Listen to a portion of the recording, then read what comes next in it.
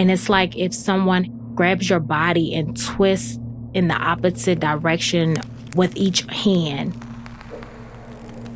It's like you can feel the pressure in your bones and you can just feel every part of your body is hurting. 20 years ago, during her sophomore year in college, Terry Booker was hit with the worst pain of her life.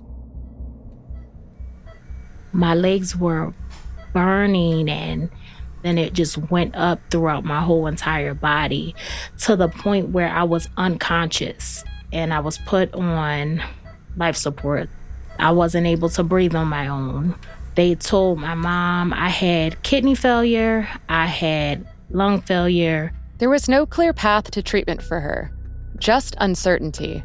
They said, you just pray because we don't know what's going to happen to her. What happened was, she got better for a while, but then the pain returned and she was back in the emergency room. Her recurring visits to the ER seeking relief from the pain revealed a second problem. Not a medical one, a societal one.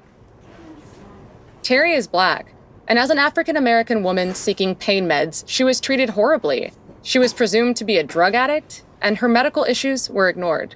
It is infuriating because when you go into the ER, you're expecting to receive help. You're expecting to be treated as a patient in need of something, not treated as someone who is wanting to get their next high. Hi, I'm Jordan Gospore. I'm a member of the University of Southern California's Center for Health Journalism. This is Targeting the Toughest Diseases, a podcast produced by Bloomberg Media Studios and Vertex Pharmaceuticals. In this series, we look at some of humanity's most challenging diseases and how Vertex, a Boston-based biotech company, is using innovative tools, methods, and a unique philosophy to search for treatments and cures. Today, we're looking at sickle cell disease, a blood disorder which can cause organ failure, stroke, and even death. It's a disease that affects roughly 100,000 Americans, including Terry Booker.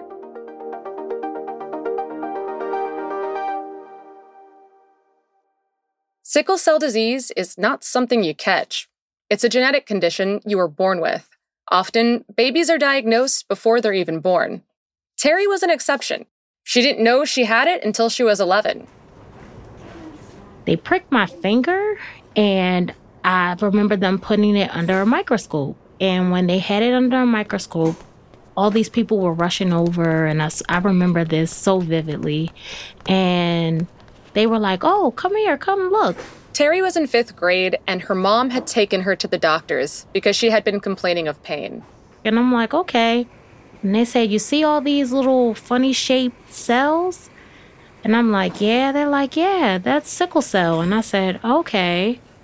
And I'm like, well, what does that mean? What it meant was that while sickle cell disease does have a cure for a very limited number of patients, Terry wasn't one of them. Sickle cell disease, or sickle cell anemia as it's often called, affects red blood cells. Those are the cells that carry oxygen to all the tissues in our bodies. Normally, our red blood cells are soft and shaped like a donut, so they can squeeze through even the smallest of blood vessels. But sickle cell disease changes them. Specifically, it causes the hemoglobin proteins inside the red blood cells to change their structure. Instead of being donut-shaped, they become curved, like a crescent moon, or, as the name implies, like a sickle. These odd-shaped cells are also hard and sticky, which means sometimes they can't flow smoothly through blood vessels. And when that happens, they start piling up like cars on a busy highway, making it really hard, if not impossible, for oxygen to reach where it needs to go. It's that lack of oxygen to tissues that causes the stabbing pain. That's the medical side of the disease. But as Terry mentioned earlier, there's also a societal component.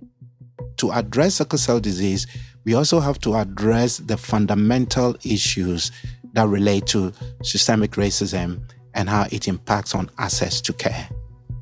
That's Dr. Isaac Udami. He studies the ways racism and medical care intersect when it comes to sickle cell disease.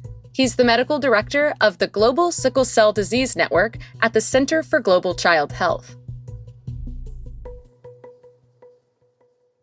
Dr. Adami grew up in West Africa. Sickle cell disease was something that I was very familiar with. Not only did I have distant family members who had children with sickle cell disease, but some classmates and schoolmates who also lived with the condition. So I was exposed very early to the ravages of this disease. The first documented case of sickle cell anemia in America was in 1910, so just over a century ago. But its history dates back thousands of years. Sickle cell disease has been known for centuries in parts of Africa. And if you go into the oral tradition, they did have descriptions of the disease which typified the chronic and intercurrent excruciating pain associated with the disease. Oddly enough, the mutation that changes the cell's shapes was once an evolutionary advantage, protecting against malaria.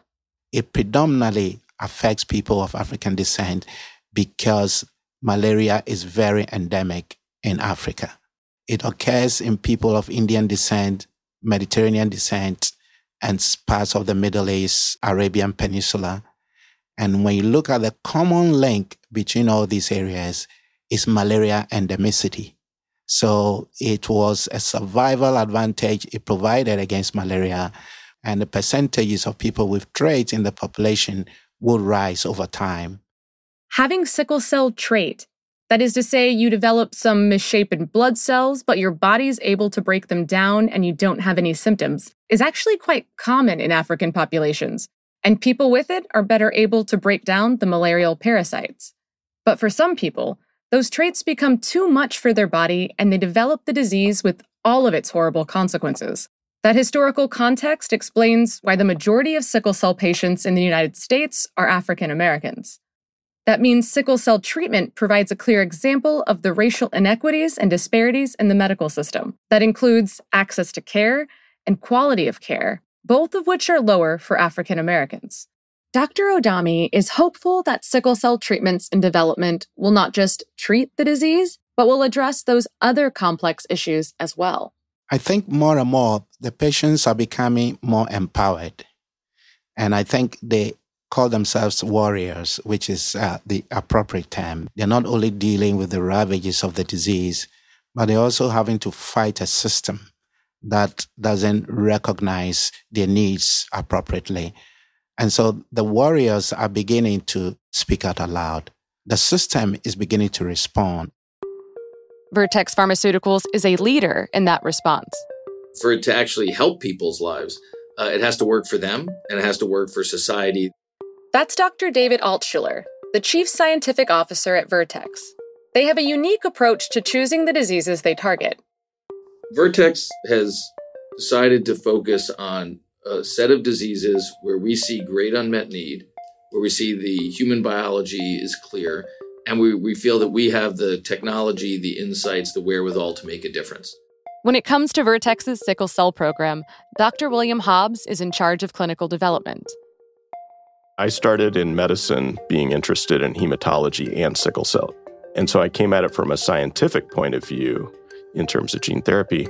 And then along the way, I started to meet sickle cell disease patients and their families and realized that there was a lot more to it than just a scientific question. Early on in my academic career, I started an adult sickle cell disease treatment center. And one of the first patients I saw there was a woman, and she walked in, she sat down. She said, "Hello, Dr. Hobbs. I just got to know one thing. If I ever need you, if I'm in an ER at 2 a.m, I just need to know that you're there on the other end of the phone, 24 hours a day, 7 days a week, whenever I need you. Because if you're not, then there's no reason for me to be here." And it was that sort of dawning awareness for me that if you're going to take care of patients living with sickle cell disease, you have to be all in. That's a big ask. It was a big ask. However, I think if you look at the history of how sickle cell disease patients have generally been treated by the medical system, I think sickle cell patients aren't asking for anything unique or above and beyond or special. They're just asking for equity care and what we would offer to anyone else. What treatment options are currently available for patients with sickle cell disease? We've come a long way just in the last few years. For a long time, there really were no therapies available. In the mid-2010s, there were 3 available therapies. And those therapies were based on potentially reducing, but not eliminating, the complications of disease in some but not all patients. I'm really curious about why Vertex has decided to invest so heavily in R&D into sickle cell disease.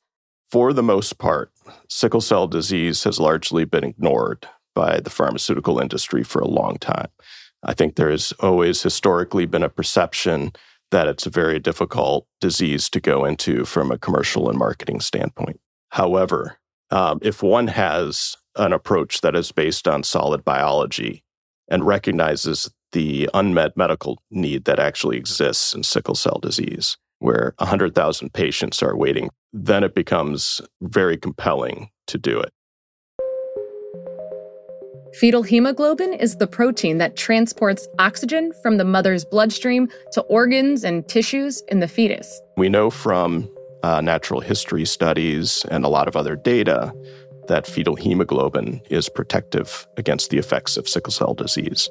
As part of research into this area, Vertex and other companies are using something called CRISPR-Cas9, highly sophisticated technology that uses gene editing. CRISPR technology is thought to work by removing, adding, or altering DNA. And you can think of Cas9 like a microscopic pair of scissors.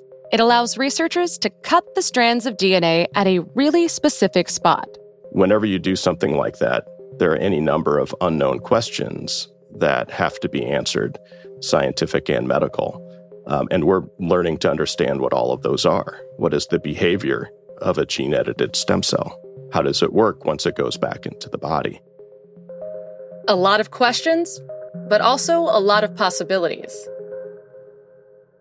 I think one of our challenges, which is not really a Vertex challenge, but it's a society challenge, a government challenge, a healthcare system challenge, is how do we make these types of therapies accessible and available to the patients who need them?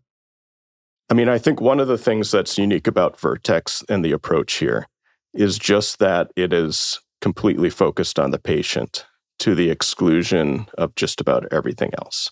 The focus is really, have we identified and cracked the right science that translates into something that meaningfully changes the outcome for patients? And we do that brutally and honestly and very transparently within our own programs here.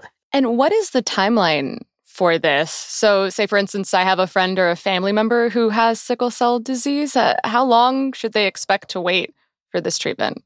Yeah, we know that there are people waiting, and there always are in drug development. I think one of the things about this program is how quickly it has progressed to the point that it's at now. So we're hopefully that it's not too long.